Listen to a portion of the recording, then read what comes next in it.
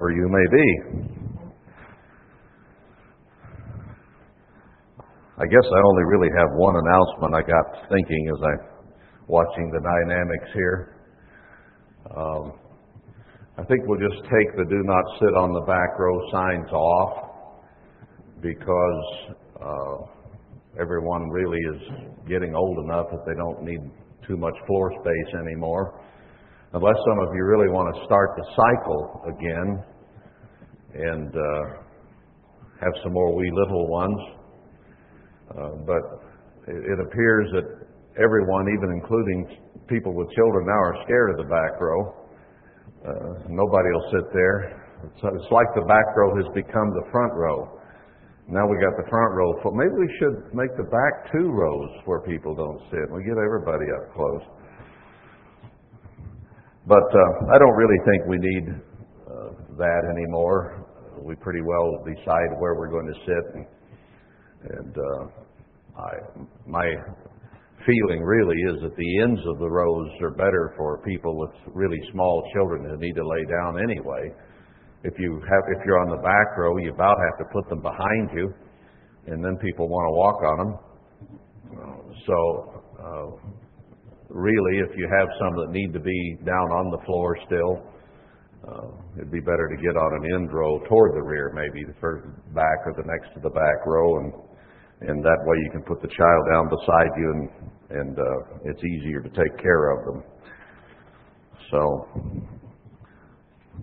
fair game now. Just go for it.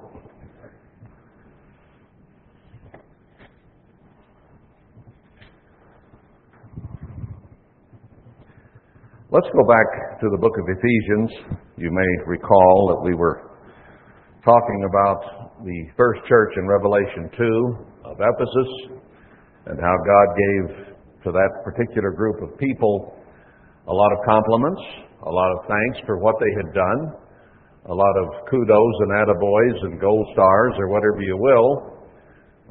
But they had a problem, essentially, and that is that they had lost their first love, their zeal, their energy, their desire, their push, if you will.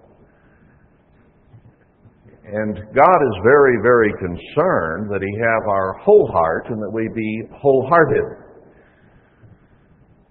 And if we are giving less than wholeheartedness to God, then that upsets Him. And it didn't matter how much good works they had, if their heart wasn't right with God in heaven, then He said, I will remove your candlestick. In other words, I will take away my gift of eternal life that I promise those who will do what I ask. That's a pretty serious threat, if you stop and think about it. Now, I'm not saying we are Ephesus, as I said before. I posed the question, what if we were that? What if that instruction was for you and for me? Now, we only have each week essentially 2 hours of formal instruction and guidance and direction and teaching in a formal setting such as Sabbath service and the occasional Bible study.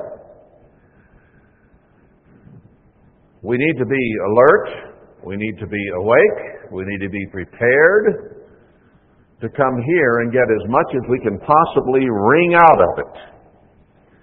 Now, if we find ourselves drifting, if we find ourselves not alert, we find ourselves half asleep, then perhaps we're not into it enough.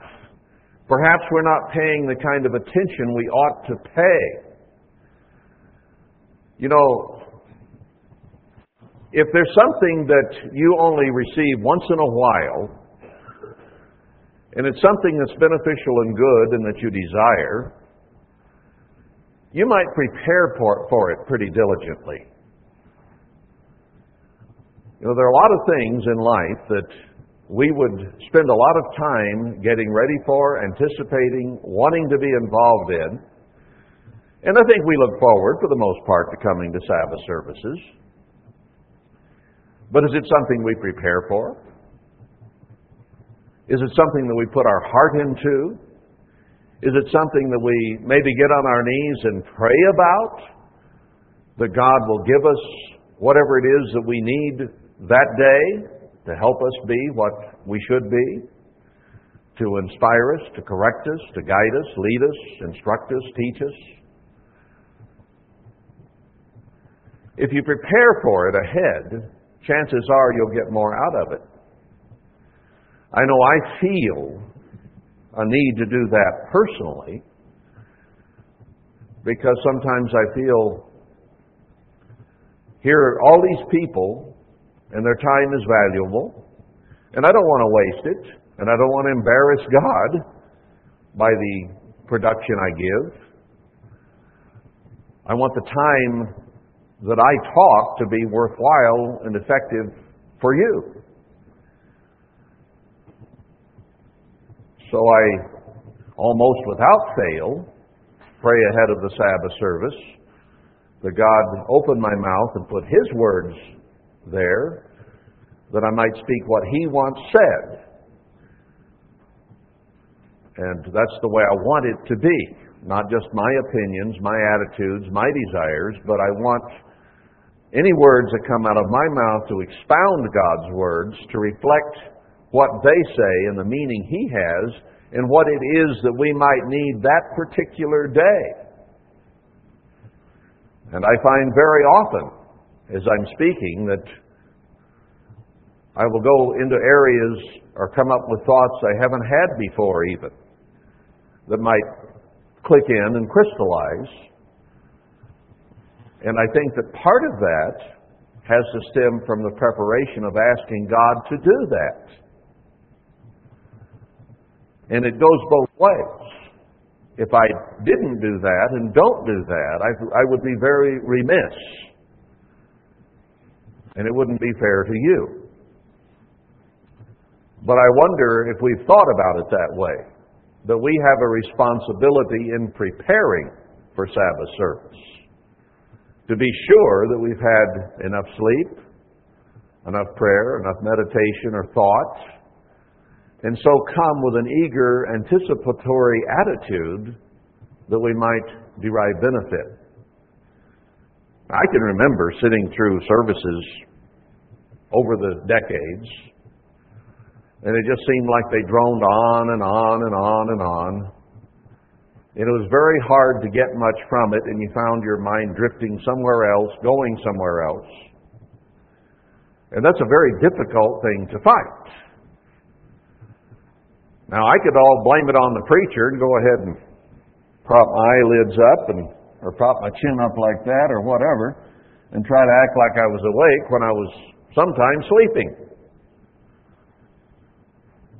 Now, I was blaming it all on the preacher, and to a great degree, yeah, that's true. But we also have our own responsibility to be sure that we're primed and ready to learn whatever God might have for us. Now, we pray it at the beginning of the service, don't we? Whoever gives the prayer, that's one of the things they mention, that God give us the instruction, that He'll inspire us and help us and correct us and use various words of that kind to open the service. And I hope we believe that. I hope it's not just words. That really from our hearts, we want guidance and instruction and even just reminding, if nothing else, of who we need to be, what we need to be doing, what our attitudes should be. Because even today, as we go into some of these things in Ephesians, I doubt there's anything here that we haven't at one time or another heard. Might be put a little bit differently than you might have heard it before, but it's essentially the same material. But it is vital material as well. I mean, how many Protestant sermons, how many sermons in the Church of God itself have been preached about love, for instance? And it is the greatest thing. And it's rare to come up with a thought or an idea, perhaps, about it that is different than anything we've heard in the past. And yet, God says to a whole church, representing more than just a congregation in Ephesus, representing people at the end time, of whom we could be some. He said, it doesn't matter what all you've done and all the good works you've done, I'll compliment you on those. But if you don't have and rekindle that zeal and fervency of love, I will remove your candlestick. Now that's really basic, isn't it? But if you lose your salvation over it, it's scary.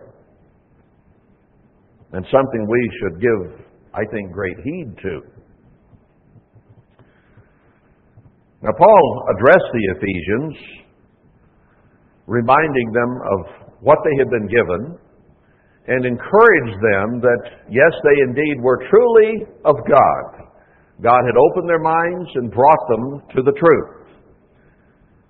And even though they were Gentiles, it didn't matter. Once God opened their minds,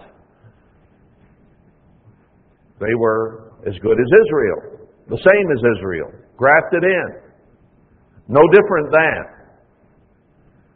And that was hard for the Israelites who had Abraham, Isaac, and Jacob as their father to accept, and for the Gentiles themselves to feel that they were just as important to God as those who had Abraham, Isaac, and Jacob as their parents, grandparents. That too was a hurdle they had to cross. And there was a love problem there between the Israelites and the Gentiles. Now why? I think we'll find the answer to that as we go along here. And its root source is in thinking more highly of ourselves than we ought to think. Because fights, trouble, difficulties, relationship problems, essentially are one person thinking he or she, or his or her attitude, or his or her knowledge is higher and better than another person. Or that they themselves have intrinsically more worth than another person. And therefore they lift themselves up and look down upon the other in one form or another, and there is trouble. And vanity, self-centeredness, ego, and self is the opposite of outgoing love and concern for others.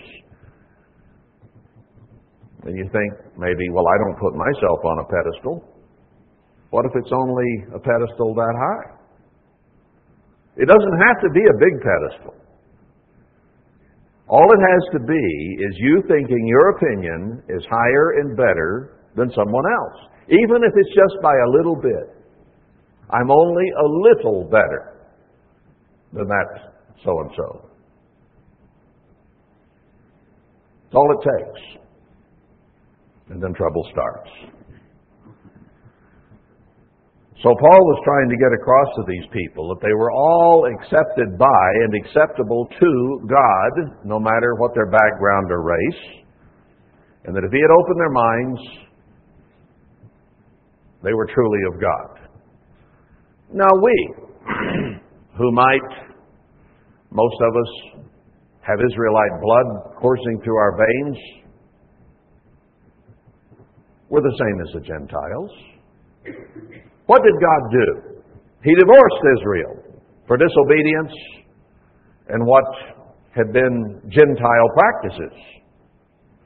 They were constantly wanting to go to the Gentiles to find other gods, other ways of doing things. So God concluded them as Gentiles. Now, Gentile was not necessarily evil as opposed to an Israelite. It was simply that God chose Abraham and then used Isaac and Jacob and Joseph and the other brothers to start a line that He hoped would obey Him, because those were righteous people, and He tried and proved them and thought, your children and grandchildren maybe will be a good example to the rest of the world and lead them to me. And they utterly failed. So what he did was divorce them. They were no longer connected with God. They were no longer living with God. They were no longer walking with God, eating and drinking and supping and sleeping with God, to put it on human terms. They didn't walk with deity anymore. Divorce is pretty final in the human frame, is it not? You split everything, including the sheets, the dogs, and the cats, and you go live somewhere else. And don't have much to do with each other except usually fighting over the kids or whatever. But the relationship is torn, wrenched, and wrested apart, and no longer is. Now we need to understand that's what happened to Israel. They were no longer connected to God. Now what did Christ tell those who thought they were connected to God? Primarily the Jews. He said, I have nothing to do with you. And I will have nothing to do with you until you accept the teachers that I'm sending, which turned out to be the apostles. And he said, I'll have nothing to do with you and you'll not see me again until you accept them. And you know that has not been done to this day. He called them sepulchres and snakes and various other names then. And it hasn't gotten any better. Because the Jews as a whole have gotten more and more pagan in their religion century by century until it doesn't even look like the truth of God. Now we were of those divorced ones. We were out here in the world living like everyone else. Some of us were religious, but it was a false religion. The Jews in Christ's day were religious, but it was a false religion. And what did he say to them? You worship you know not what. They thought they were worshiping God and they were worshiping the devil. He says, you are of your father, the devil. Now we have people in the Church of God today who, not knowing what else to do at this point, are beginning to follow Judaism. Or at least the so-called Christian Jews, or Messianic Jews, the ones who have accepted Christ.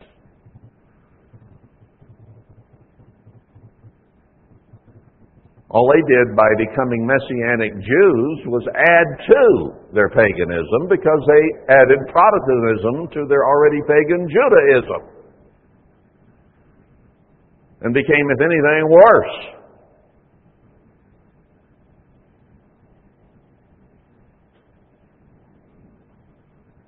You see, I was a Methodist until I was about 8 years of age. And then I got true religion.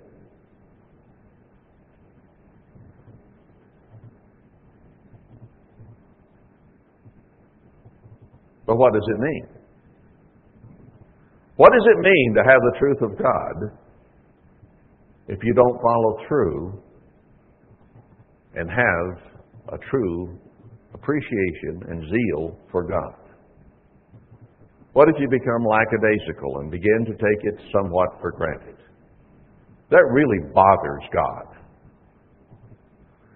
You know, even with our children, when they're little, they respond to us, they trust us, they believe us, they think we're God. Anything Daddy does, Johnny wants to do. And then they get about 12, 13, 14 years of age. And then they don't believe anything you say much. Or if they do, they wouldn't want to admit it. If they're carnal. If they're normal. In your relationship goes through some pretty rocky times in most cases, because they're trying to find their own way. They're trying to find their own set of beliefs and ideas and philosophy of life. And sometimes they go through a lot of hormonal change. They go through a lot of turmoil. They listen to different ones. And they don't want to listen to their parents. At some point along there, they learn the eye roll. All right, Dad, Mom, get it over with so I can go do what I want to do. And the relationship truly suffers.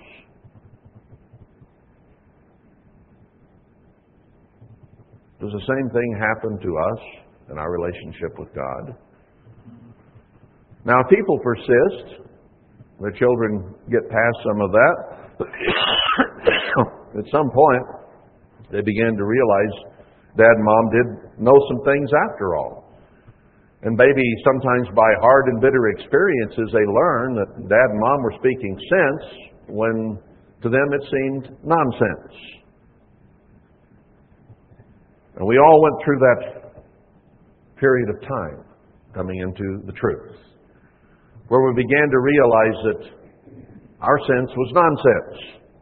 Our religion was a false religion. And then we needed the true religion. And we became excited about it. We really believed it. And we worked hard at doing the things that we needed to do. Quit eating pig and, all the various things we learned about we shouldn't do. And we embraced those. Shouldn't keep Sunday anymore. Christmas and Easter. We threw all that out.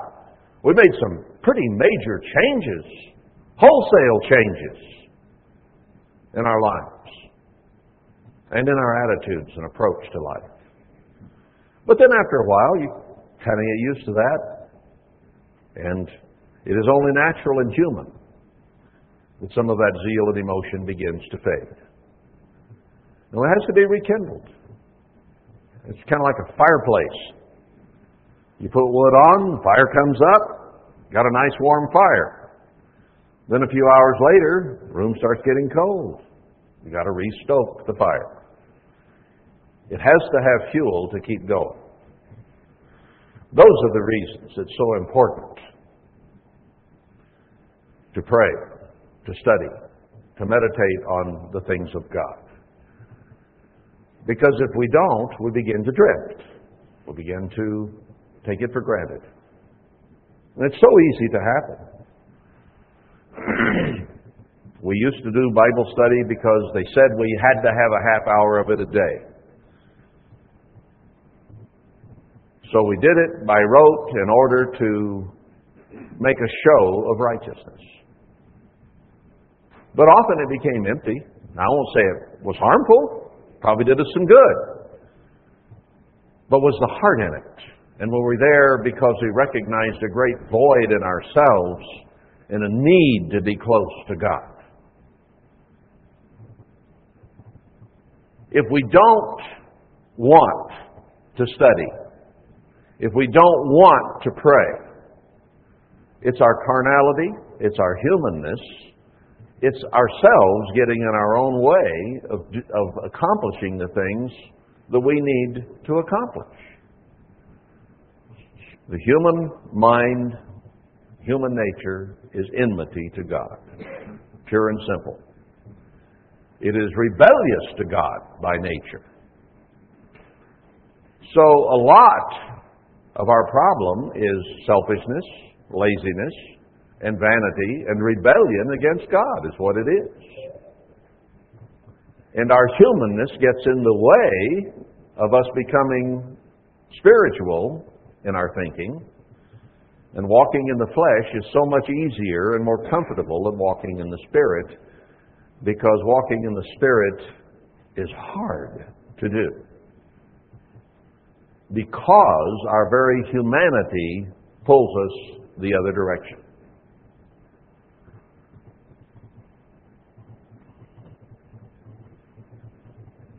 Do I know I need to lose 20 pounds? Yeah, I'm fairly aware of it. Every time I put my pants on.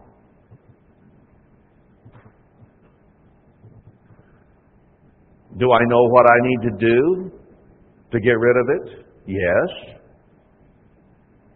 Do I do it? Apparently not.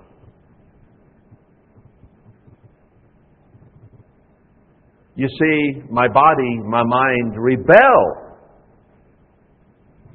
at the idea of eating less. My body and mind rebel against exercising more. My joints are beginning to as well, but that's a different story. But my mind can begin to use my old joints as an excuse too, because it's a mental process. Well, it's a very simple thing. It's not real spiritual, is it?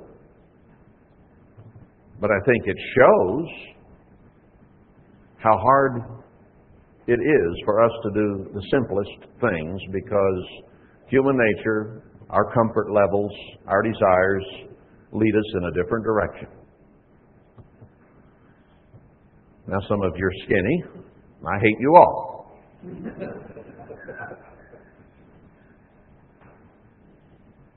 But you have different problems.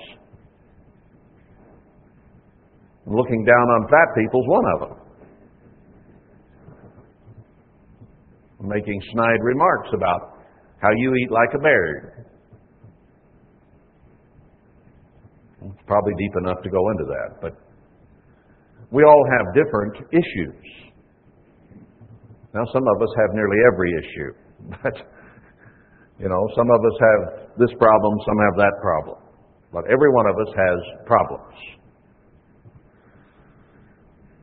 And that's partly what Paul is talking about here. He says, some of you have problems because you're Israelites and you're proud of it, and shouldn't be. And some of you are feeling left out and inferior because you're Gentiles by blood.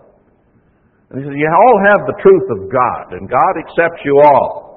And you need to get over these feelings of inferiority or superiority that you might have, and come to recognize that we're all inferior to God, and therefore we need to do what is necessary to become like Him and not worry about color of skin, background, or anything else.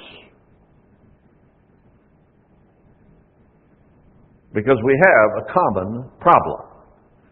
It doesn't matter about our background or race or anything else. We all share human nature. And he had to tell the Israelites. And so the Gentiles, some of them in their cultures, do better than you do by nature, who have the truth of God. In their society, apart from the Bible completely, some of them realize you shouldn't lie, cheat, steal, murder, commit adultery, and fornication. And they have heavy penalties in their society for doing those things, because they realize that those are crimes against each other that break a society down. So he had to get on the self-righteous Israelites for thinking they were better than the Gentiles.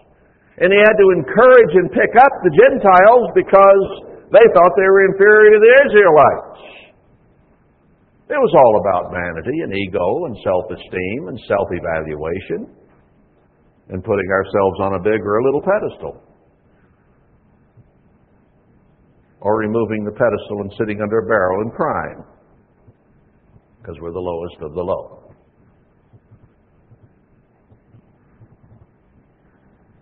Now, we're all the children of God. That's what he's trying to get across here. He said at the end of chapter 2, we read it last time, now therefore you are no more strangers and foreigners, but fellow citizens with the saints and of the household of God. He doesn't divide Israel from the Gentiles here, but he says fellow citizens with the saints, with the church of God, the household of God. Doesn't matter what our background or anything about the past. We're all one in Christ, and are built upon the foundation of the apostles and prophets, Emmanuel himself being the chief cornerstone, in whom all the building fitly framed together grows to a holy temple in the eternal.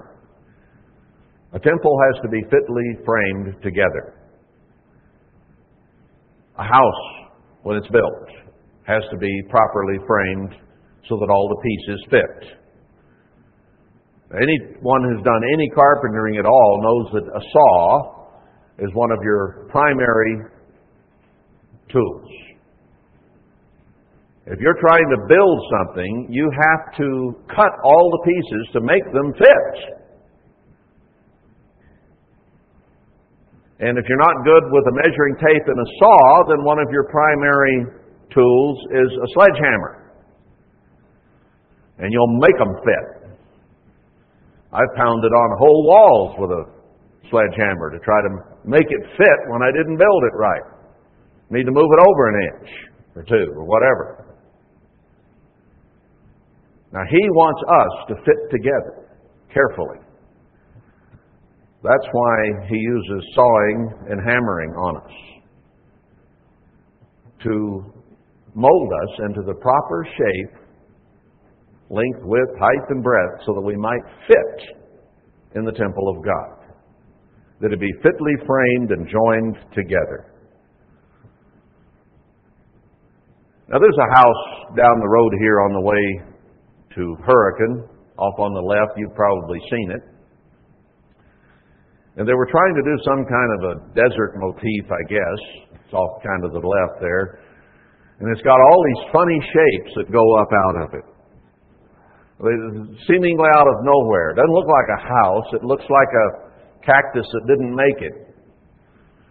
Or a rock formation that's weird. What are those? I don't know whether they tried to make cactuses or hoodoos. But all over the roof, you got these funny looking things sticking up. Now, to each his own, I suppose. But if you're going to build something like that, maybe you should put it at least a mile off the highway, so the rest of us don't have to look at it. But now, if God is going to put a building together, He wants everything to fit and work and have symmetry and be beautiful. And if you try to build a house and you have three boards that just decide that they want to be off to the side, then that doesn't work. It's not in the plan. And if we have character issues or thoughts or habits or whatever that don't fit in a godly society, then those have to be sawed and cut and hammered and fixed so that we all fit together. Christ is the chief cornerstone. And the rest of the stones then have to be patterned after Him. Now, if the devil was the chief cornerstone, as it is of the Methodist and the Catholic and the Lutheran and the Mormon and the Shintoist religions and all the others,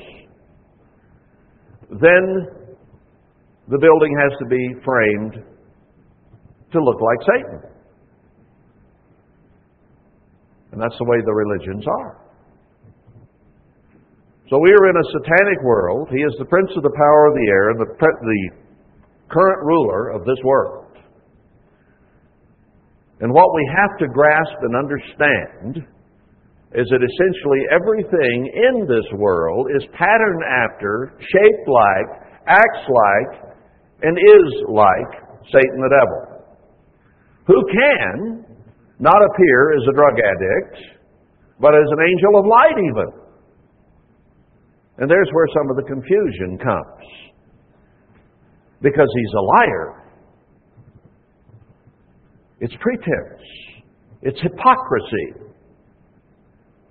Because it isn't founded on being godlike.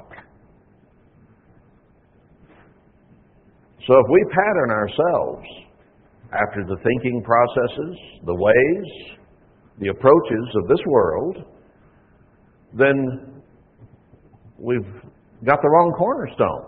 That's exactly what Christ was trying to explain to the Pharisees. You're like your father, the devil. You're not like my Father in heaven. Do we begin to maybe better grasp and understand why God says, come out of this world. Satan can make a lot of things attractive. Even socialism can be, to a lot of people, attractive. It's easy to get into the mode and the attitude of the government will take care of me. They'll give me my health care. They'll give me my food. They'll give me this. They'll give me that. They'll give me anything I want. And the government, in promoting socialism, does those very things, and they appear good. And sometimes they can be a help when you're in need. But that's how they hook the whole society on it. So that eventually we all become slaves, and they are our masters. And that is exactly the way Satan does things. He makes them appear good and helpful. And first thing you know, you owe your soul to the government, like the old song of owing your soul to the company store. And you don't realize what has happened. Our whole society is headed that way, and this so-called Christian nation. We're not just in socialism now, we are in fascism. Corporatism and the government beginning to take over the rule. Now that is Satan, the devil's way. Are we fashioning ourselves to look like Christ, who is our chief cornerstone, or more like Satan, the devil, who is the cornerstone of the world? Come out of her, my people, that you be not partakers of her plagues and her sins.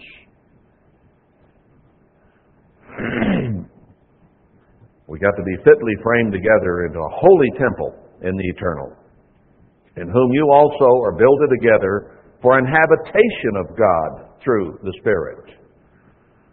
So He comes and lives in us as a part of His temple, as individuals. And He can't stand sin and unholiness. So when we are unholy in thought and deed, it makes it very difficult for Christ to live in us, because He needs to be in a place that is holy. Now, why did He go to all that elaborate, time-consuming, wealth-consuming thing of building the tabernacle, the Holy of Holies, gilding it in certain ways, making it special, and then forbidding anyone but the high priest from going in there, and then only once a year? Because as the habitation of God, He wanted Israel to understand that that was not a common place. It was not a usual place. It was a special place. And it was made special by the presence of God. And you did not enter into the presence of God simply, easily, quickly, frequently, and dirtily. Even the high priest had to wash himself carefully. He had to dress himself properly. He had to make sacrifices for himself before he could go in and sacrifice for the people, because God was there. He was the cornerstone. It was that God was trying to get something across to him, that He was much higher than they were, and that He could not be treated commonly. And that resounds through the centuries to us today. That God wants a holy temple, a holy habitation. And therefore everything that is unholy or unclean has to be removed. And we'll find that it requires love to be fitly framed together, so that all the parts fit. You know, every one of us here has to change attitudes, has to change approaches, has to change judgments, in order to be fitly framed and close together with everyone else here. Because just in this room, there is a great diversity of backgrounds, of personalities, of teaching, of training, parental guidance, experiences. And every one of us here is quite different from everyone else. Can you think of any two people here that are just alike? You parents, are your children just alike? No, they're not. It's our experience that you could have 3, 4, 5, 6, 8, 10 kids, and every one of them has their own personality. They're different. Now, they may have some similarities because of genetic and background and parental training, but they have different personalities. We're all different. Now, when you have people that are that divergent and God brings you all together and throws you into a bunch, it is only natural that there be arguments, that there be attitudes, that there be unforgiveness, that there be judgments, that we'll find somebody who thinks more like we do and get together against those who do not think like we do. Because even with the diversity here, you will find some that you have a closer affinity to than others. Some you visit with, talk with, share things with easier than others. And it's easy to gang up on the others who are quite different from you. Just because they're different from you doesn't make them wrong, doesn't make them bad. They're probably here, we're all probably here for the same reasons, are we not? To find out what God wants of us, how to do it, what to do about it, and then work at it. We're all here for the same reason, and yet we're all very different. And if we're going to be fitly framed together and be a beautiful temple for God, that He would turn and shine His face on it and bless it, then it needs to look a lot like Him. It's that simple and that difficult. You know, it's fairly easy to throw together a shelter. It's quite another to finely craft a building. Now, I think God intended us in temporary dwellings out here. He didn't expect us to come out here and build big mansions. That wasn't the point at this juncture.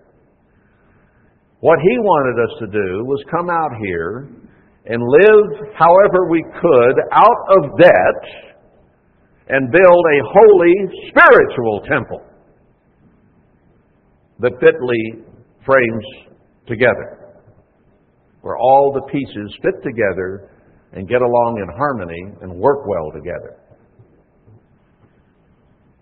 You see, we had fancy buildings and jet airplanes in Pasadena, Big Sandy, and Brickett Wood. We had fine business suits. We had new cars. We had an auditorium that was extremely well built and fit together to make a magnificent building, one of the finest buildings, frankly, on earth. And a hall of administration beside it. There was a very well-built, beautiful building in which worldly politics were carried on. We had some of the finest homes built by Hewlett C. Merritt and various other millionaires who would be billionaires today, with the finest woods from all over Asia and Africa, imported things that no longer could be found. And as students, we lived and worked in, and even went into classes in some of those buildings that were the finest buildings on earth. And I mean that literally. That's not just blowing smoke because Ambassador College had them. They had some of the finest woods and the finest workmanship. They couldn't get any better than that, no matter who you were or where you were. Built by leading wealthy industrialists. We had a well-manicured set of gardens and grounds, meticulously taken care of. Twigs, leaves, everything picked up. It was beautiful. The campus was pretty much fitly framed together to be a showplace. But it became political. And it became corrupt. And people tried to leapfrog over one another to be deacons and elders and evangelists and even apostles. And it didn't get along that well, finally. It started coming apart. So God brought us out here and said, I don't want you to have any fancy buildings. I want you to live in old mobile homes and buildings you make out of coals and different colors and different shapes. He didn't care about that.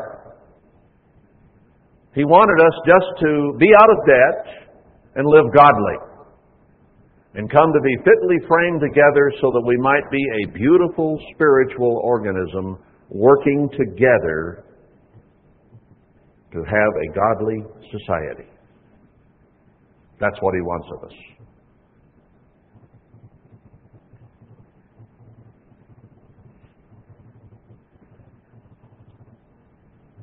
Worldwide Church of God took on a lot of debt.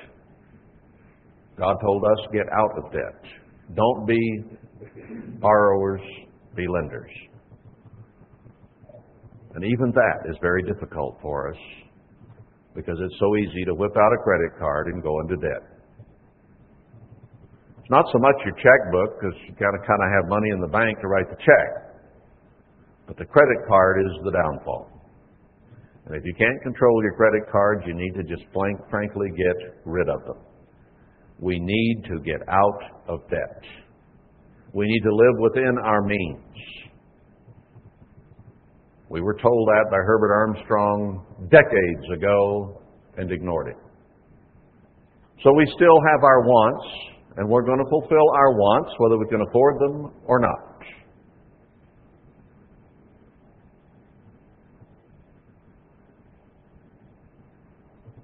It's going to say in here, we get down to it, that we need to be in a position where we can give to those who have need. Not be in the category of need to be given to. Now, we can find ourselves in that position at times, but we need to work our way out of it. And it may have been our credit cards that helped get us there in the first place, and maybe there's a lesson to learn. And maybe we need to go back and understand what God told ancient Israel. It says, you are not to be borrowers, you are to be lenders. And if you do it the opposite way, the world will become the head and you'll become the tail. And that's where we are as a nation. And it's sad that we, as individuals, bought into that and find ourselves with credit card debt and debt on appliances and debt on cars and debt on everything. Debt on houses. Well, thankfully, God got us out here, and I don't think anybody here has a mortgage on their house. Maybe they're still paying credit cards for materials, I don't know. But we don't have bank-held mortgages.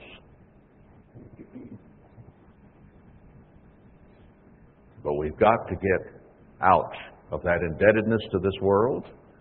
And we're emotionally indebted to it because of our ways of thinking that are still carnal and worldly all too often. We still do things the way the world does things. God is about to take this country into terrible captivity because we disobeyed Deuteronomy. And anyone who is in debt is going to be in danger. Because if you owe money to the banks, the credit cards, They'll come after you.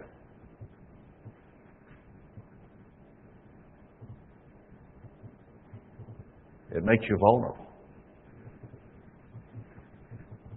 I know you can't do anything about it today. It's Sabbath. You probably can't do much about it tomorrow. But we can begin to change our habits.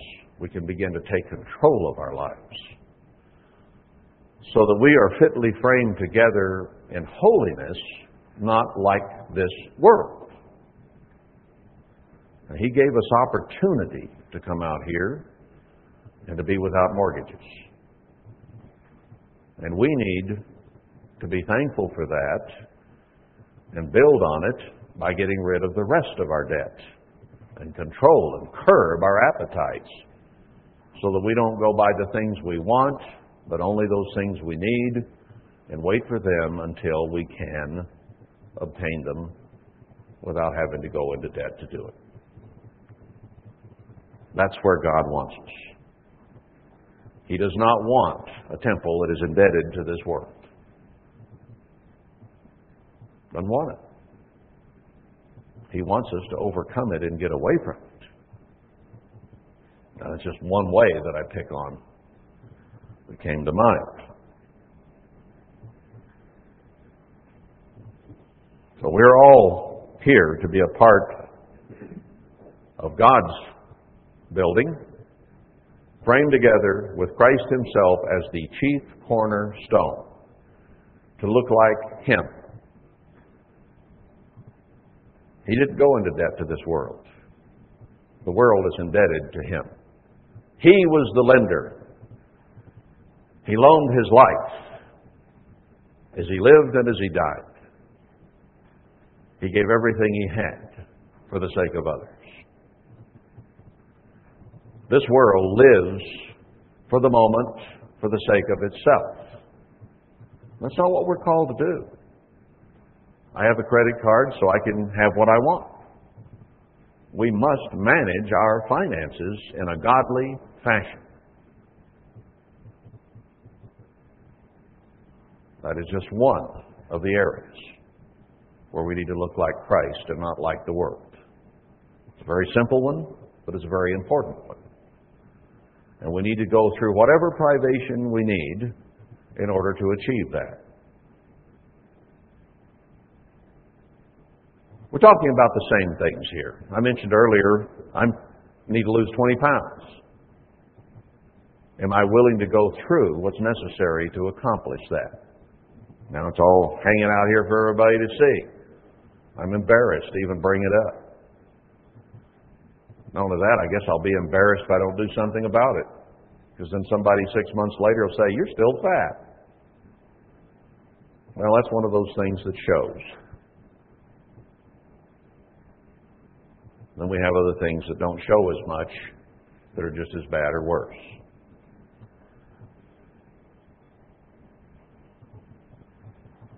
Are we selfish?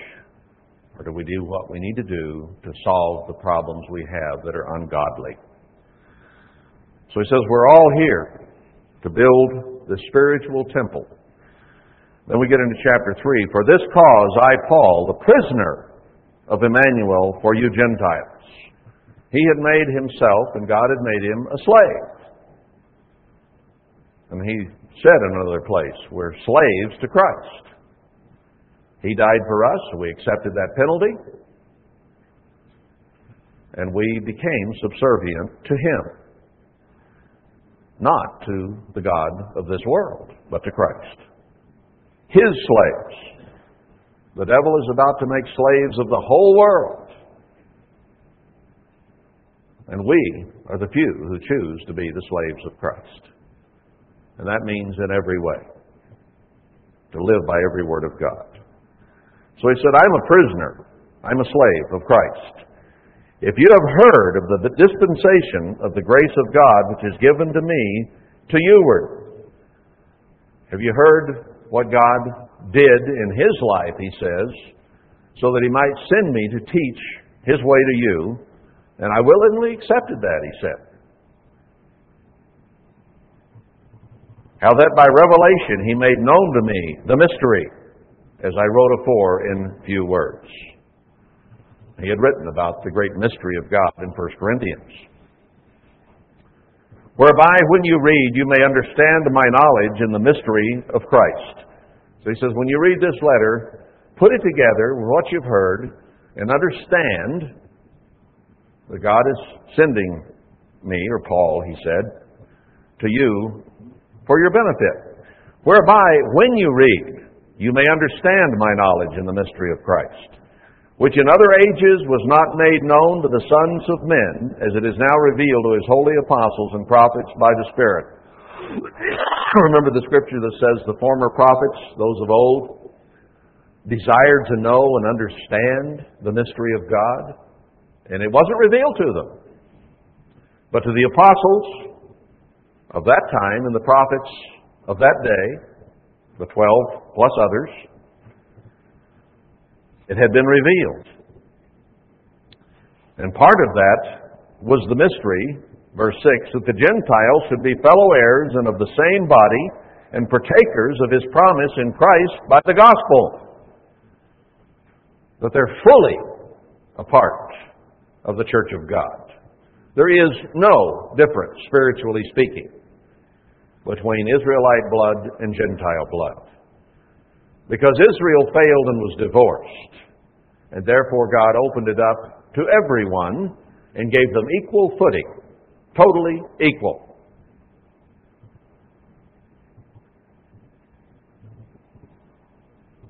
An Israelite, an Asian, an African, a Mexican,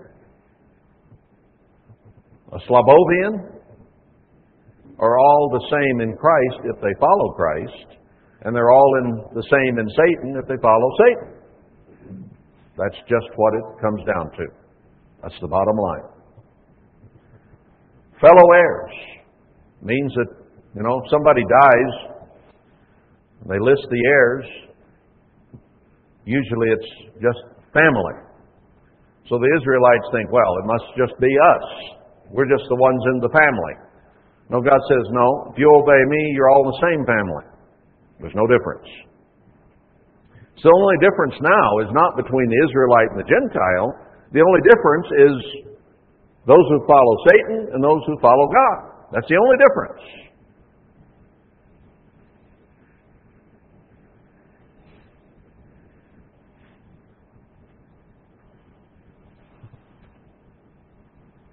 Verse 7, wherefore I was made a minister according to the gift of the grace of God given to me by the effectual working of his power.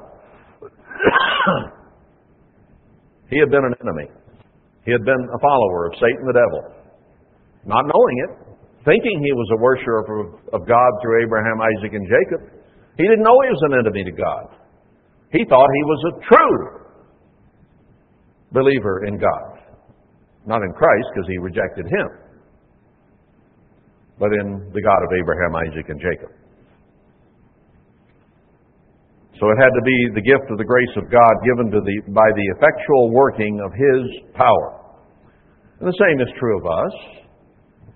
Is it God working in your life that makes a difference? What about your brothers, your sisters, your father, your mother, your aunts, your uncles, who could care less and are enemies of what you're doing today? Are you any better than them? Am I better than my cousins that I grew up with? No. We were all about the same. We're just alike. Same family. Why am I here and they're out there in the world? Only by the grace of God. Maybe I had better understand that they were a little better than I was. Because God calls the weak and the base. It wasn't because I was better than my cousins that I'm here. It might be that I was worse than them. So God wanted me out of the family to be the one that He would work with to show them later that, that guy was worse than you, and yet he's going to be in the kingdom of God, and you can be too. So because we're here doesn't make us better than the families we came from.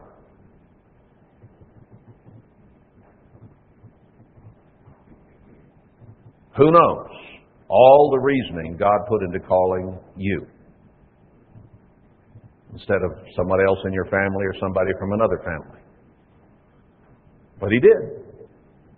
Individually, He selected us, opened our minds. No man can come except the Spirit of the Father drawing. None. Can't do it on your own. I don't care who you are, how bad you were. He had to call you. And He has that personal interest in you, whatever your name is. Do we grasp that? How incredible that is.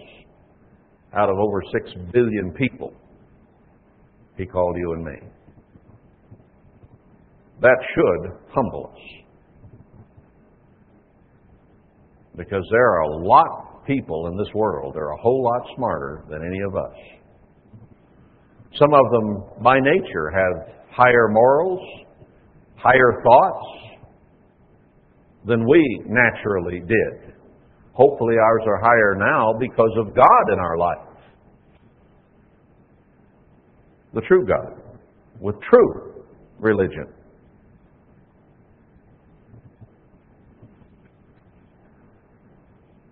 Now what does He say? It's by the grace of God, to me who am less than the least of all saints, is this grace given, that I should preach among the Gentiles the unsearchable riches of Christ. So He took someone who had been a very proud Judahite. The religion of Judaism is the tribe of Benjamin, but he was religiously a Jew. And had been very high in Judaism. And God had taken him down and blinded him and made him nothing in his own eyes, where he had to grope to walk and see and be led by the hand. And he had killed God's people. He says that at another place. So he was, in that sense, the least qualified. An enemy of God, if you will, outright.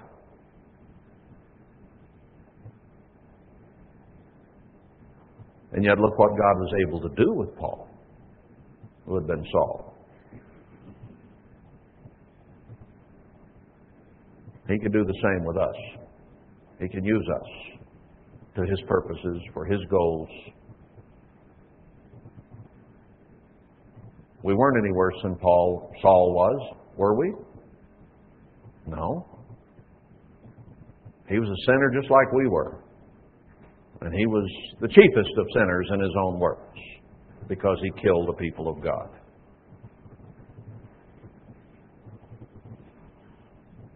So is there hope for you and me? Yeah. There's a lot of hope for us. That's what he's trying to get across. He says, of all the people on this earth that he could have called to do the job of preaching to the Gentiles who were godless, he chose one of the worst people there could have been. And in that we should all have hope. So that he should preach among the Gentiles the unsearchable riches of Christ, and to make all men see what is the plan of the mystery, which from the beginning of the world has been hid in God, who created all things by Emmanuel the Christ. Before it's over, all men will see the mystery of God. It's been hidden. God hid it. He's only revealed it to a few, a select few. Us. Isn't that incredible? Do we realize how precious the understanding we have is? If we understood how precious it is, maybe we would seek it harder than we do. Maybe that's what's wrong with our hearts. God says, be wholehearted. You know, we have to think about this. We have to analyze it. We have to take it apart. We have to understand what is it about us that is not fully, wholeheartedly for God. And it's not an easy thing to determine and understand. Because we're all here to serve God. I think we all sincerely want to do that, or we wouldn't be here. And I don't mean just here, I mean in God's church anywhere. It doesn't matter what part of the church we might be an official part of. It's still the church of God, and God called each and every one of us, no matter what organization we might be in, to His truth. But each of us then has to individually, wherever he is, examine what is wrong with each of us. We've approached that from the standpoint of Laodiceanism, and everybody says everybody's Laodicean but me. And that's essentially what we're talking about here. If we're going to be fitly framed together, like Christ, the chief cornerstone, then we have to be shaped, cut, hammered, honed, sanded to fit. And we need to see those things where we don't fit in. You know, we come in a variety of personalities. Some people are social by nature. Some people are loners by nature. The loners have to become more social. And some who are maybe too social need to cut it back a little and spend more time with God. We all need to spend more time with God, but just personalities are different. One's not necessarily worse than another. But we all have to adjust so that we all fit together well. So often in the world it's, well, I never thought that person would do that. Took a gun and killed 12 people, in a mall or something. All the neighbors and the relatives and the mothers say, well, I don't believe it. Couldn't have happened. That wasn't him. How do you know what him was? There was something in him or her that wasn't right.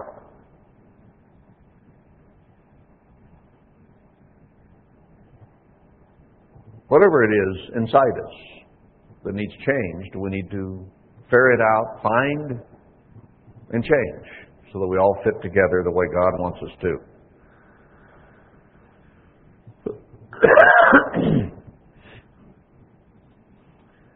Verse 10, to the intent that now to the principalities and powers in heavenly places might be known by the church the manifold wisdom of God. God wants this whole world ultimately to understand the way of God, how God is, what God is, through the church.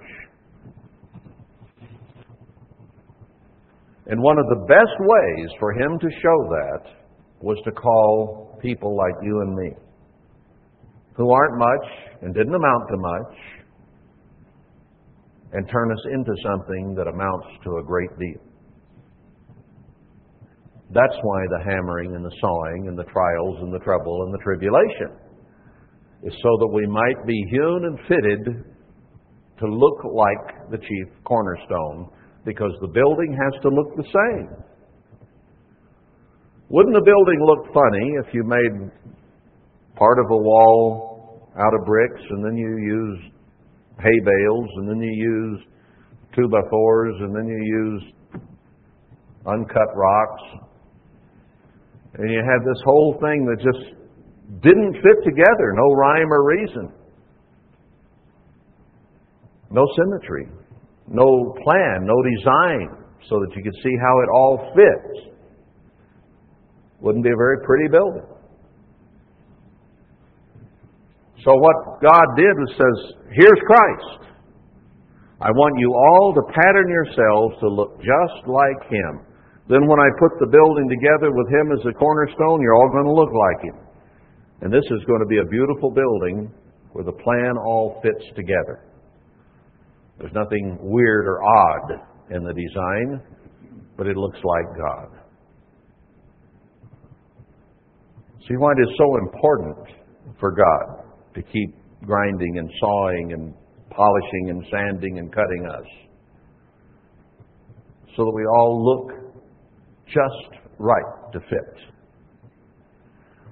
Sometimes it's hard for us to understand why we go through trials, troubles, difficulties, and so on. It's just part of the grinding and polishing process. It's not that God is against us. It's not that He's neglecting us. It shows His love, in fact, that He's willing to grind on us. Willing to sand us. Anybody that really cares about craftsmanship and building furniture takes the time and has the patience to sand it all down, get all the imperfections out to make it look beautiful, smooth. And then the finish work can be done. That's what God's doing with us. He's not sanding us because He hates us. He's sanding us because He loves us. Just as a true craftsman in wood loves the wood. But He's not afraid to cut it, hack it, sand it, hammer it, whatever it needs to make it fit the chair that He's building.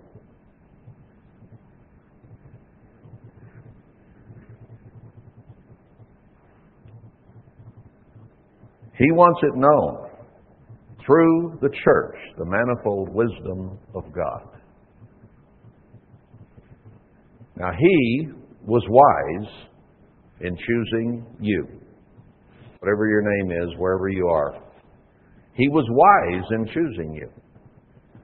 Now, He wants that wisdom to be shown so that everybody on earth can see how wise He was. Was God wise when He chose Will McPherson? How about Vicky Durkee? Zaranda?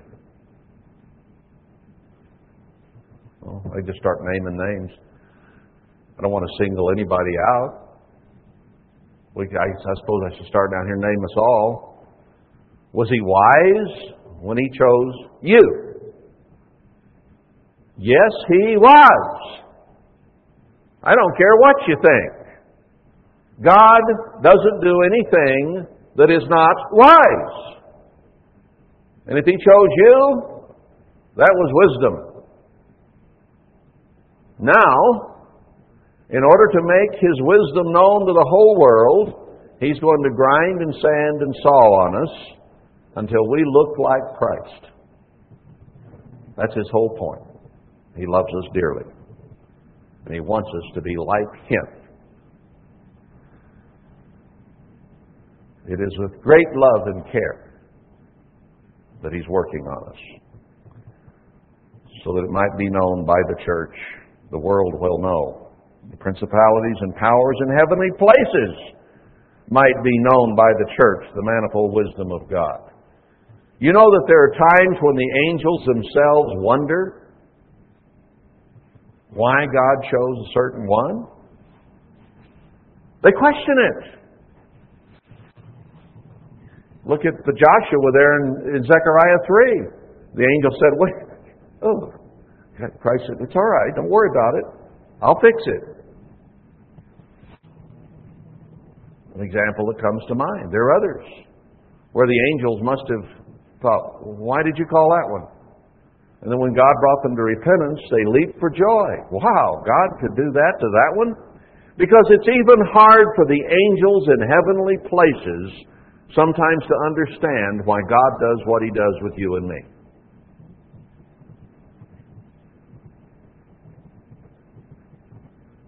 But He is going to stay with this thing until even the angels are going to look at you and me and say, the infinite wisdom of God in calling that person.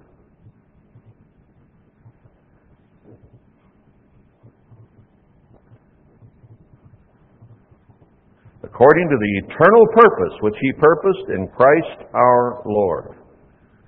He's the chief cornerstone, and He called other stones, or blockheads, or heads full of rocks, to fashion them and make them to fit His temple, so that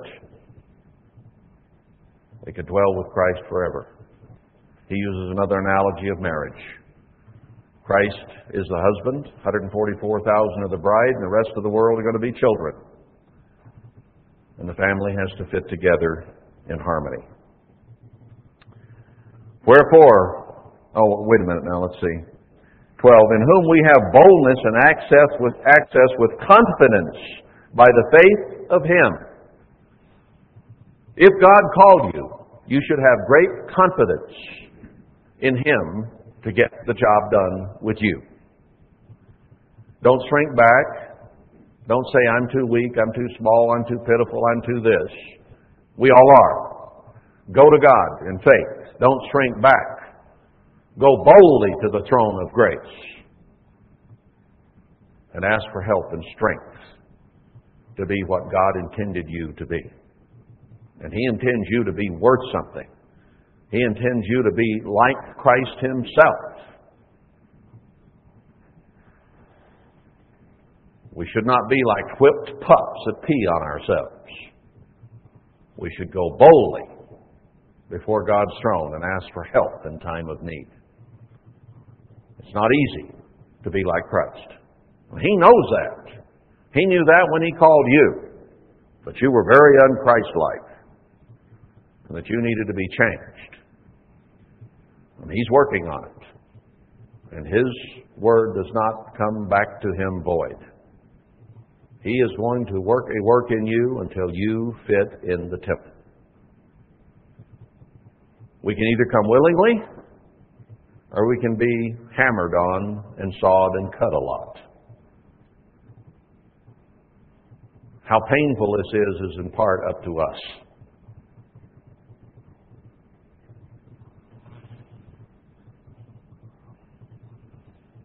Verse 12, in whom, speaking of Christ, we have boldness and access with confidence by the faith of Him. Wherefore I desire that you faint not at my tribulations for you, which is your glory. Now to go to them, He had to go through shipwreck, through beatings, through stonings, through snake bites, through persecutions of all kinds. And He said, don't feel sorry for me. I was an enemy of God. I hated Christians. So He said, if I have to go through some hammering and sawing and sanding myself for your sake, don't feel sorry for me. Understand that God intends to make something out of me, Paul was saying. For this cause I bow my knees to the Father of our Lord Emmanuel the Christ, of whom the whole family in heaven and earth is named, that He would grant you, according to the riches of His glory, to be strengthened with might by His Spirit in the inner man. He knew He couldn't do it on His own, and He knew they couldn't do it on their own. He knew they had to imbibe of, drink in of the Spirit of God, and be motivated by it. Because it takes some serious work to transform someone like you and me into the very image of Christ Himself. It doesn't come easy. That Christ may dwell in your hearts by faith, that you being rooted and grounded in love, may be able to comprehend with all saints what is the breadth and the length and the depth and the height. To understand what this is really all about. And to know the love of Christ. To feel it for you. Sometimes it's hard for us to understand how Christ would love us because we are so flawed. Our attitudes need so much adjustment. But He loves us and called us to become kings in the universe. Why do you love your baby that was born? You can't help it. I had a daughter that just called me up. She's about to turn 38. Told me she's pregnant. I said, oops. She said, yeah. I'll be 50 when it's 12. It alarmed her. But I said, you know what? When you're holding that baby in your arms, it may have dismayed you when you got pregnant, but you're going to love it. You'll love it. She says, I know it. I'm beginning to look forward to it already, even though I was dismayed at first. You can't help but love your kids. They wet on themselves. They soil their diapers. They cry. They make all kinds of messes. Food all over the table and on the floor and down their front. They're a mess, aren't they? But you love them with all your heart. Now, God wants you and me to understand that. That's why we have babies. Is that just because we are, He loves us. Now, He'll be happy when we quit slobbering and puking down our front,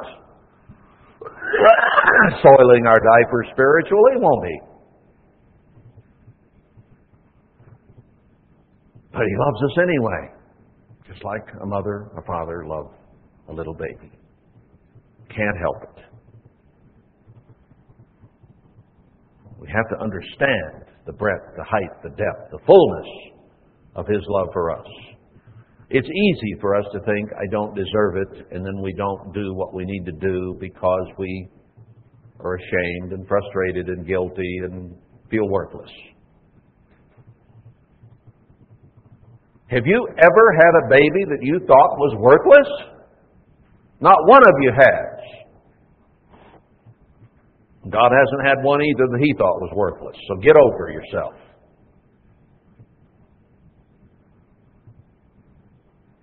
Whining and crying and shrinking back and saying, I don't deserve it, is just an excuse for not performing. God takes no pleasure in those who shrink back, those who go forward to the saving of their soul. And to know the love of Christ, we need to come to know that He loves us in an unqualified way. A love that will never go away but will always endure. When you think He doesn't and you feel guilty, then you need to think about your children and how much you love them. It's beyond knowledge that you might be filled with all the fullness of God. He expects us to be full of God, to accept Christ's love, to accept His sacrifice. Why do we feel guilty? Because we don't think Christ's sacrifice was big enough for our sins. Now, we need to understand the fullness of the love of God and that His sacrifice was big enough for all our sins. And get over them and quit feeling sorry for ourselves. We've all made mistakes. We've all made terrible mistakes in our lives of one kind or another. Get beyond it and grow. Quit using it as a crutch, as an excuse not to grow. Come to understand the love of God. He hasn't given up on us, has He? It says there in Romans He won't. Won't give up on us, Romans 8. So then who are we to give up on ourselves and act like it? No. We can fix it. He can fix it in us. Now to Him that is able to do exceeding abundantly above all that we ask or think. He is able to do and perform at a higher level than we can even imagine in our lives, if we'll just yield to Him and be slaves and prisoners, as Paul said he was. He gave up everything that was important to him in life and put his entire being into serving God with all his heart. That's what Paul did. He said he counted being a Pharisee, a Benjamite, all the things that he named, as dung, barnyard manure, compared to what he had found in Christ. So he gave it all up. We have trouble giving things up. We have trouble doing things God's way. Well, we need to come to understand His love that passes knowledge. It's beyond comprehension. And understand that He is able to do things in us that we would think impossible. You're going to see Him do some mighty, dramatic, powerful, wonderful things through some pretty common people in the next few years. Because He's God, and He can do it, and He will do it. He's promised it. Beyond what we can ask or think, according to the power that works in us, His power. Unto Him be glory in the church. Us. Glory of God in us, the church. By Emmanuel the Christ, throughout all ages, world without end. Amen, he says. He wasn't through with the letter, but he stopped to say amen to that. But this is an eternal plan that transcends anything that we've ever known on earth and beyond the imagination of anything that human beings could imagine. That God and Christ are going to come and live on this earth with their family and transform it into a world without tears, without pain, without suffering, without starvation, without disease, without murder, without thieving, without lying, without cheating, and on and on. He's able to do that. That is beyond the comprehension of anybody that lives on this earth today. It's beyond our imagination. I wouldn't know how to act in a world that isn't like the world today. So we need to have vision and transform this little group into what God intends the whole world to be. That's the vision we need to capture. That's the vision we need to live. And it's not easy to keep, not easy to get or to keep that vision. But give God the glory and grasp that He loves us, grasp that He wants to use us, and then volunteer your every emotion, your every feeling, your every desire to His purpose instead of your own. That's what Paul did. And that's the reason God chose somebody like Paul, who had a lot and had to give it up and humble himself. And then he could be of use to God to call others to the same glorious purpose. And He's called us to help Him bring His glory to the world. There's a lot of encouragement in here. And we need that kind of the love of God. That's Ephesians, the Ephesus church had it all, but they had lost that. And that we need to rekindle and examine ourselves and be sure that we have it. That we have that fervent zeal for God, where we're willing slaves and prisoners and wanting to do what He wants done. That's what He would have of us. Story's not over, but I'm out of time for today.